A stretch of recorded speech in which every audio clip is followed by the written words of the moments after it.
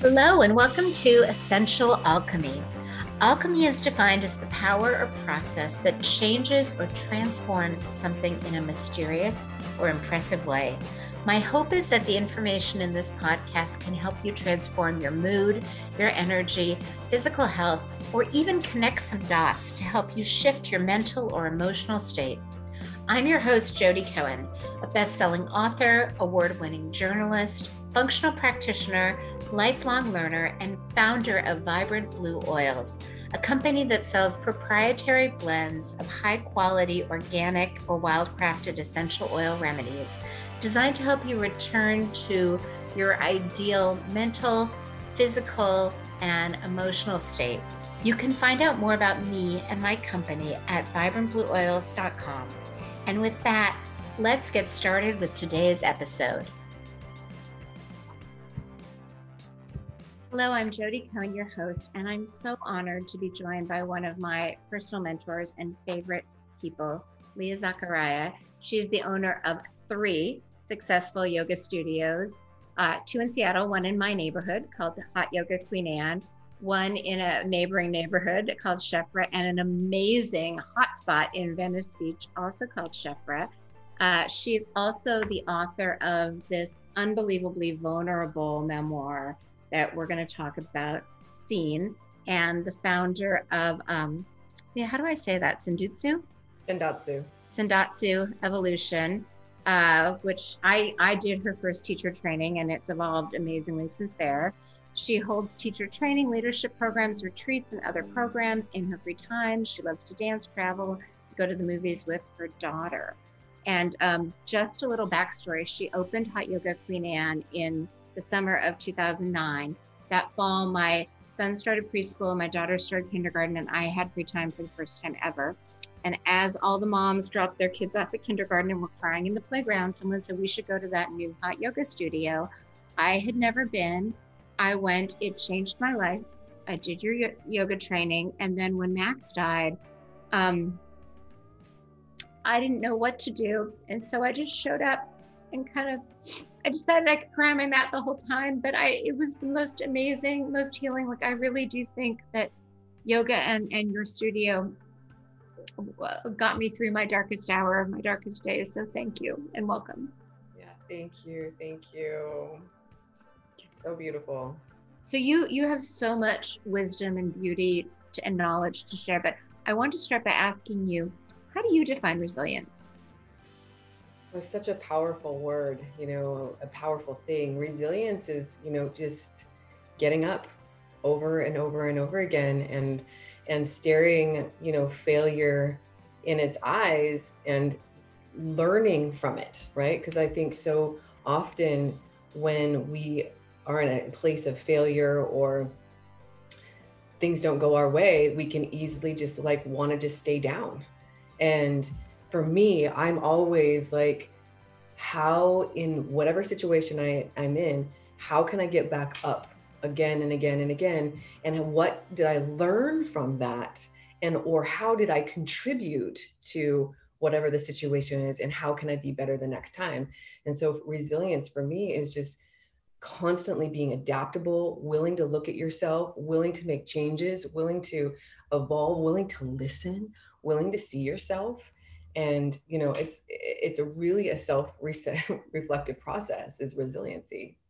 Yeah, and I mean you're kind of the poster child of resilience, and this book, Seen, and even the word seen, you said, by allowing myself to be seen, I gave others the inspiration and permission to be seen.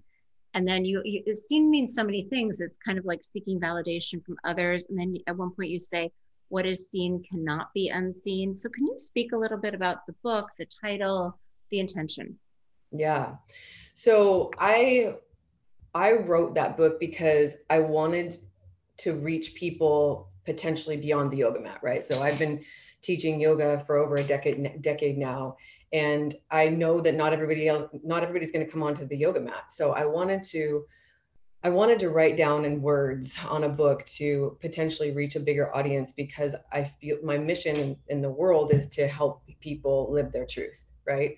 And so I proclaimed that I wanted to write this book, and And really what it was about was to truly show myself, right? To let myself be seen, to stand in that face of vulnerability and all of my mess and all of my glory, so that people could identify with my story. And and a lot of people did in that way. It was just like, me too, right? So like, I didn't cure cancer, I didn't do anything profound. It was really just being vulnerable with my honest truth. And I'm a story of many people's stories, and I wanted people to have a chance to have that moment of like, oh my gosh, me too, me too, I've been through that.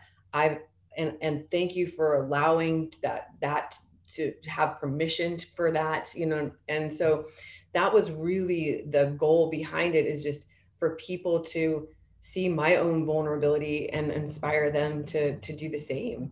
And me, by doing that myself, was like, it was highly vulnerable, you know, to put myself out there and to, I mean, you read the book. I'm raw. Like, even my editors were like, "You sure you want to put that in there? Yeah, like, how filtered do you want to be?" You know? And I was just like, "No, this is about being seen. This is about telling the raw realness of all of it, and I'm going to step into that light, and I'm not going to filter to make myself, you know, look a little better." You know.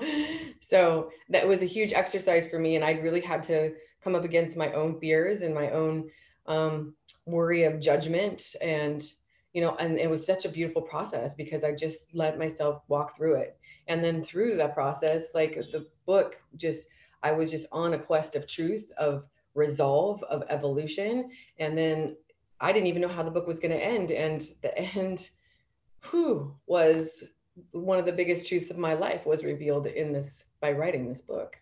And Yeah, it so was amazing. that's when you allow yourself to be seen, when you allow yourself to see what you cannot, you know, when I say like, you can't unsee what you've seen, you know, it's like when you journey on and you start to see things, what are you going to do with it? And you know, I mean, you can't unsee it, but you get the choice to do something with it, right? You can push it back under the rug, or you can rise to the occasion and be and do something with that truth of what you see, and shift things around. So That's not, one reason you're one of my role models. I mean, you really embody personal responsibility in every form. And you know, your family of origin was complicated. And yeah, so you just went out and were such an overachiever for so long. yes, I was, but that was my dysfunction, right? And that's the thing that one of the big realizations in my life is that, you know, because I had such a dysfunctional family, you know, my two sisters ended up going off the other way of like addiction and alcoholism, and yet I was like overachiever, and in this society that gets accolades, that gets validation. And so what I realized though through my journey of healing was like, I was just as dysfunctional as them, but in a societal way, I was accepted and I was actually encouraged, but I was miserable. I was like a control freak, and I was trying to keep everything just so that nobody could leave me, you know, and I was miserable. I was miserable. So you know, that's again a lens that I hoped to show people as well. Is this like, you know, just because the outside looks all bright and shiny, and you know, like when I was going through my transformation and leaving the corporate world and all of the things that I did, people literally thought I was straight crazy, right? Because I looked the part, I looked so successful, but I was miserable, just like so many, you know, that are living from that space. So Well, I really, I mean, that's my default too, is to overachieve and also to overdo, like do things for other people, thinking I was helping them, but not realizing that really wasn't of service to them. yes, for sure. Yeah, I think that that's one of the things that we do, and especially even as women, because that's what we're trained to do, is nurture and take care of. And so we're, you know, we're easily, you know, swayed in that way. And then you put put a woman in a man's world, right? A corporate America man's world, then you overlay overdoing and doing stuff for others, as well as trying to keep up with the role, you know, and of a man, and also like feeling that valued or equal to that. So there's a lot that can go that layers on on that when we over function. One And I thing was that, yeah. highly over functioning. Well, and you've been amazing in your boundaries. You say at one point that you lost some relationships, some voluntarily, some involuntarily, some people came back. Can you speak a little bit about that? Yeah. And I think that that's ultimately one of the reasons why people resist transformation or change, is because we're afraid of rejection, right? We're afraid that we're going to lose love. We're afraid that we're not going to be lovable. And so we just hang back and say, you know what? I'll just rather stay back here, and for the risk of not being rejected or losing love.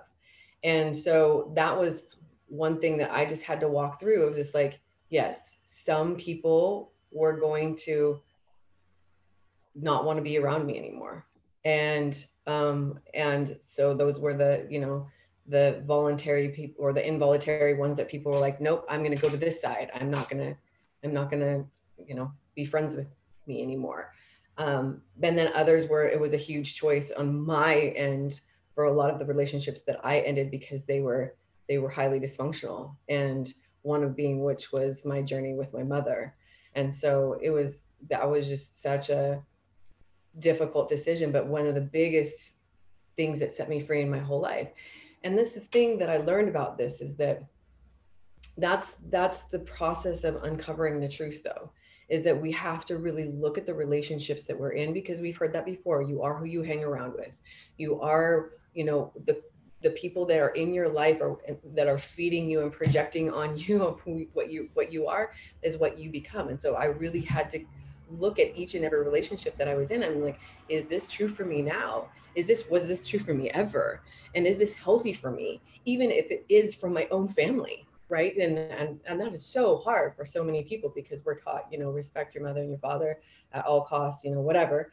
But for me, I was just like, no, I really want to be able to I'm an adult now. I'm an adult human being that gets to now make a decision of what's healthy in my life.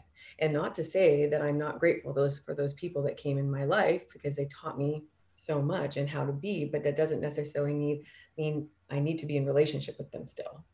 And so that was a huge acceptance and a philosophy that I embodied, that I was like, this is how I'm going to forge this path, is I'm literally going to have the relationships in my life that I feel are true for me, healthy for me, and not with malice, not with, you know, not with anger, with full forgiveness and actually gratitude. And no, like I'm not going to be in their life. And so interestingly enough, I went through that journey. You know, some people did come back around, and that's the beautiful thing. It's like anytime anytime somebody leaves, or it leaves in your life, it's going to be a mirror. And that's what I realized. It's like those mirrors where people are like, well, she's leaving my life, what is it that I've done? You know, they have to almost look at themselves of like, what's going on? And that jars people. Like everybody's just like, no, just stay here. Just stay right here, because that means everything's peachy. Everything's fine. We don't have to change. But the moment somebody shakes something up, it makes them look at themselves. And then again, you can't unsee what you've seen, but what are you going to do with what you see? And so again, some people just like, it's better just like just disregard her, like she's off her rocker, you know. But then when they come back around, and then they see by me living my truth and doing what I was supposed to do, they're just like, they come back around, they're like, oh my gosh, I so get it, and I'm so sorry, you know. And then the people that, you know, didn't come back through, it's like it literally just has set me free. Like I look at some of the relationships that I was in for so long that were just soul sucking, you know, energy depleting. And we do that so often, again, because we're afraid, and we also just don't want to hurt people. Like our inherent nature is not wanting to hurt people, but ultimately it all ends up what it's supposed to be. And really, you know, for me, the willingness to have the boundaries and have the people that are in my life that are most supportive has really allowed me to see that, you know, those are the people that are going to love me and that do love me and accept me, and those are the people that should be in my life. And the ones that don't, again, like, I don't have malice. I literally don't. I don't have. I just move on, and I just let people be what they want to be. Um, Yeah. and, That, and people are in their own stuff. Like, they, you know, they can do their own work, you know, and if they want to come back around, I'm here. Like, I've always said that. I was like, I'm here. I'm ready. But until then, have the boundary, because that's what's healthy for me. I mean, it was amazing. You talked about your childhood sweetheart who became your husband. When you got this amazing promotion, instead of being happy for you, he was jealous and he was worried that that would, that he'd never catch up. Mhm. Or even the way your stepfather like was always trying to bring you down. It was, Mhm. Yeah, and that, you know, and what I learned from that is just, you know,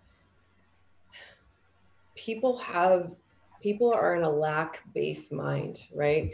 So that, you know, unworthiness, right? So it wasn't anything.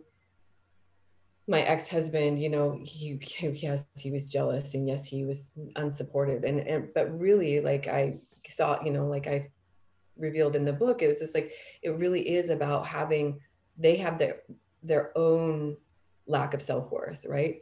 yes, Just like in the four agreements, right? Don't take things personal. yes, So nothing anybody does is because of you. So for me, of course, at that time, because I wasn't where I am now, took it personal. But now it's like, I can see, it's like, that was just where they were. And it was their own lack of self-confidence that didn't allow them to be supportive of me or wanted to bring me down. And that's why it's so important that we have to do our own work to create, to cultivate our own self-worth and our own bravery and our own courage, and that, yeah, that deservedness of, like, I have the right to be here. I have the right to have good things in my life. I have the right to be loved. I have the right to have this promotion. You know, I have the right to live my life the way that I want to live it. But that is cultivating your worth. And if you don't, you're going to get whittled away down into the sludge, and then it's like a downward spiral from there, you know, and then you just start doing dangerous things to try to measure up, you know. yeah. And the thing that really shines through, I don't want to give away the ending because it's exceptional, but this betrayal at the end, you're so clean, you really lean into the pain, and then you write this beautiful letter that kind of is so compassionate and so not blaming, so not judgmental, and so taking ownership for, how you might have played into it. It blew me away. Like, can you just kind of speak to that? Yeah, because I think this is probably one of the most important concepts of my entire book, is compassion, and really looking at your contribution to the situation. Because I think we are so easy to point fingers, and, you know, to want to place blame. And it's so interesting, because I was just having a conversation with a friend today of, like, having the victim mentality. And it's so easy to be in the victim mentality because, we're programmed that way to, like, be in a fear and a lack based place. So we're already being like, of course this happened to me because there's already not enough, and so I'm not enough, so of course this is going to happen to me. But then, so there's that sides, because this is already programmed into us to already go into that victim mentality. But for me, a big side of this, the second side of this, is that if you go into the victim role, then that means you're saying, I don't have any responsibility to what just happened to me. And so it's everybody else's fault. So I'm going to stew in this crap forever because they did it to me, right? And and then I don't have to do anything about it. And for me, it's like, no, this was a huge thing in my leadership and what I do in all my leadership and all my relationships. And this is what ends my own suffering, and that like angst and anger and the resentment is like, what did I do? How did I contribute to this situation? Where could I have done better? And where from my hurts and my own dysfunction did this cultivate? And big point here, and it's not to condone the behavior, because I did not condone the behavior of what happened to me. Mm-mm. However, I understand that I had a part in how we got to where we got, and why he did what he did. And because I saw myself, I could have compassion for him, right? Because I too contributed to the dysfunction and to the ultimate betrayal because of my own stuff. And so from there, when you can see yourself and say, yeah, I had a part in this too, then you can lean more into like compassion, because you want that same compassion back. Yes. And then also it just leaves it in a place of like, again, not being the victim, and just like, I love you, I'm sorry for you, and I'm sorry for what I contributed to that situation, and you can go now. Yeah. And right. I mean, ultimately, and you can go now, like, yeah, like physically, emotionally, spiritually, set me free. I don't want to hold on to that, because I don't want to live in the past. Yes. Because living in the past, and that's again, that same victim mentality holding, is where the disease manifests and sits, and will keep you from manifesting your future and bringing you into what you're supposed to bring in your life's purpose. The other thing that you talked about that I thought was incredibly brave was leaning into the pain. You say pain is never permanent. The sensation subsides. We just need to be willing to feel it. Mm. And I think most people don't know how to feel it. And I use yoga to feel it. So I'm wondering if you can talk about that. Yeah. So fun. I love that when the universe just kind of brings, I was just talking about this last week in my classes about feeling pain, because again, ultimately our psyche wants to protect us, right? And because our psyche goes to this place of right away of catastrophic mind, that, oh my gosh, if I do this, this and this is going to happen, failure is going to happen, blah, blah, blah, and I might die. Right. And so we go there. Like, it's so subconscious, but it's like we go there. Mm-hmm. And so it's the same thing with pain. It's like, oh my gosh, if I feel this pain might not end, and then I'm going to die because I can't handle the pain. Right. Mm-hmm. So that's an exercise that I do so often, is that when you recognize, if you feel this pain of like this heartbreak or this loss or whatever it is that you're going through, and you recognize, this is not going to make me die. Literally, it's not, I'm physically not going to leave this earth if I feel this pain. This will actually set me free if I lean into pain. And I think things like anger and pain and rage have gotten a bad rap. I'm a huge believer that all emotions need to be felt and leaned into, because that's where you're set free. When we repress pain and anger and shame, that's when they hold in your body, and that's when they become dangerous, because repressed anger and shame and pain manifest into disease, or they become dangerous, and then you react and you fly off the handle, and then you do something that you regret, because those emotions need attention. They need attention. And if they don't get attention, there's no way getting around it. They're going to come through in some certain way. And it's usually not a good way if you don't feel it. So for me, I have spent at least the last good 5-6 years training people to feel shame, rage, pain, to teach them that it's not going to kill them. It's actually going to set them free. Is that why you have people hold plank for like 7 minutes or whatever it is? Pretty much. I mean, it's yes, I hold plank for at least 2 minutes every single one of my classes.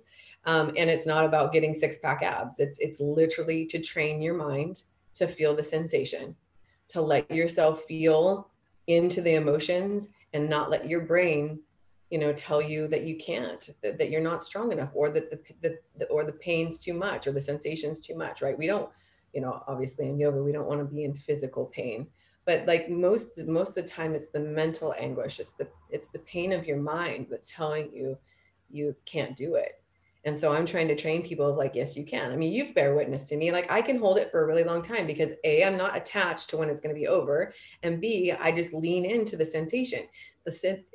We do so many hard things in our life. A 2-minute plank is nothing, but it's like, but our brain can't wrap its mind around it because it's constantly in this process of, I can't, Well, the uncertainty too. And the uncertainty of like, when is this going to be over? She's going to hold me here forever and there's no way I can do it. I'm going to die if I do, right? There it is again. Oh my God, I'm going to die if this, like, if she holds me 1 second longer. No, you're not. Yeah, no, you're not. And I honestly ask myself that question anytime I'm up against pain or fear or anything like that. Is this going to, will I die? And I'm like, and I always just chuckle at myself. I'm like, no, I won't. Like, just move through it, lean into it, feel the vulnerability, feel the sensation, feel it all, and see that you might actually be able to do it. And it's actually really powerful and freeing, So, yeah. And I just love bearing witness to people walk through that door too, and just seeing what they can do, because we're powerful, powerful beings. And we don't give ourselves enough credit for it because we've been whittled away by the programs of the world. Can you speak to, I've wondered, yoga is the best thing I've ever done in my life. And it shifts me in ways that I can't explain. And I'm wondering why you think it's so effective. Because you're learning how to breathe. Because breath is your life. If you're not breathing, you're not in this earthly body. So we don't give enough attention to our breath. And yoga is a breath practice.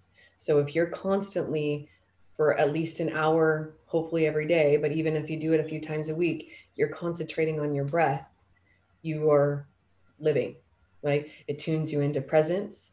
It tunes you into yourself. And it's the access point to feeling, right? It's the end all be all of getting you, when you feel like you can't do it, you take a breath, right? When you want to come back to a calm place, you take a breath. So, I mean, that's the secret. It's just like we learn to really breathe. And like, it's like, of course we constantly are breathing, right? Because it's like involuntary, right? Like it just goes. And so, but when you put voluntary intention around it, then you're giving it some attention and you're actually doing it in a more mindful, connected way, that it just opens everything up into, we're trying to get more present. We're trying to get more, attentive, non-attached. We're trying to be in the moment. And that's what the breath does. And by and large, most people do not pay any attention to breathing, like ever, because even if you work out, it's like, it doesn't necessarily mean you're paying attention to your breath, other than it's like going faster or it's like harder to breathe. But like, especially the way that I teach my yoga classes, is the first thing I say is the breath. I cue the breath. So yeah. And I just think it moves, and breathing moves energy, right? And when you start to breathe deeper, then it moves the energy even more, right? And so when you move energy and through your breath, you free yourself. Yeah. And then you start to feel stuff. For me, yoga is about feeling. It has nothing to do with the physical posture. It is literally, how do I get myself to feel more through my breath? Yeah. It's so true. I breathe through all my hard poses. Is there anything that we haven't touched on that you think is helpful to share on living your truth or resilience? One topic that I want to bring up is, and I think it's just really because I call myself a vulnerability seeker, is the willingness to be vulnerable, to sit in your truth is to be exposed, to be seen as highly, highly vulnerable. And when I talk about vulnerability, Brene Brown is like one of my all-time favorite people, I've learned so much from her. And even in my teacher trainings, we read the book Daring Greatly. So that's kind of one of my little Bibles. But so she is, she was a significant influence even on the title of my book, because in hers, she says about allowing yourself to stand up and be seen in your vulnerability. And so I like her, and now one of her little ambassadors of going out into the world and saying vulnerability is not a weakness, right? Crying, feeling, standing your exposure is not weak. It's the bravest thing that you could do. And so I'm just on this quest for people to understand that, to stand into vulnerability is to be in this place, to be willing to fail, to be messy, to not be perfect, to show yourselves, to live your truth. And the more we can do that, the more we're gonna be free, and the more we'll actually be able to see each other in each other's relationships, like, marital, personal, business relationships, if we can be vulnerable with each other by asking for what we want, saying what we need, telling our feelings, instead of holding them back. It's so courageous, it's so brave, and it's so important. It's so important. So just demystifying vulnerability, demystifying, feeling, demystifying telling people I love you, like all that stuff is just vulnerable, because why? Because what if I don't get it back? What if I'm rejected? And just laying that all down and seeing that at the end of the day, the more vulnerable you are, the more you are truly creating that connection and compassion that we all want. And I will speak to this because I feel like I'm a participant in your first studio. The Venice studio is exceptional. I mean, the energy that you've created there is truly, truly unbelievable. And I strongly encourage anyone who's in Seattle or California to visit your studios. But for those who cannot, can you share how they can find you online and maybe take one of your online classes? Yeah. So I do online classes every week. So you can go to any one of my 3 yoga studios and just go to the class page and sign up for an online class there. So that happens. I do new, fresh classes 2 or 3 times a week. So that's a great way to access me if you can't get to Seattle or you can't get to Venice. Thank you so much for your brilliance and your courage. I really appreciate you. Thank you so much. The light in me honors the light in you. I love you, Leah. Namaste. Yeah. Namaste. Love you. Thank you for listening. I hope this podcast empowered you with some useful information and takeaways. If you like this episode, please consider sharing a positive review and consider subscribing. I would also love to offer you my free parasympathetic toolkit as a gift just for listening. It will teach you how to activate the most important nerve in your body to turn on your ability to heal. This free toolkit includes a checklist, a video, and a detailed guide. If this podcast prompted any questions, you can always find answers on my blog at Vibrant Blue Oils or in my book, Essential Oils to Boost the Brain and Heal the Body. Until next time, wishing you vibrant health.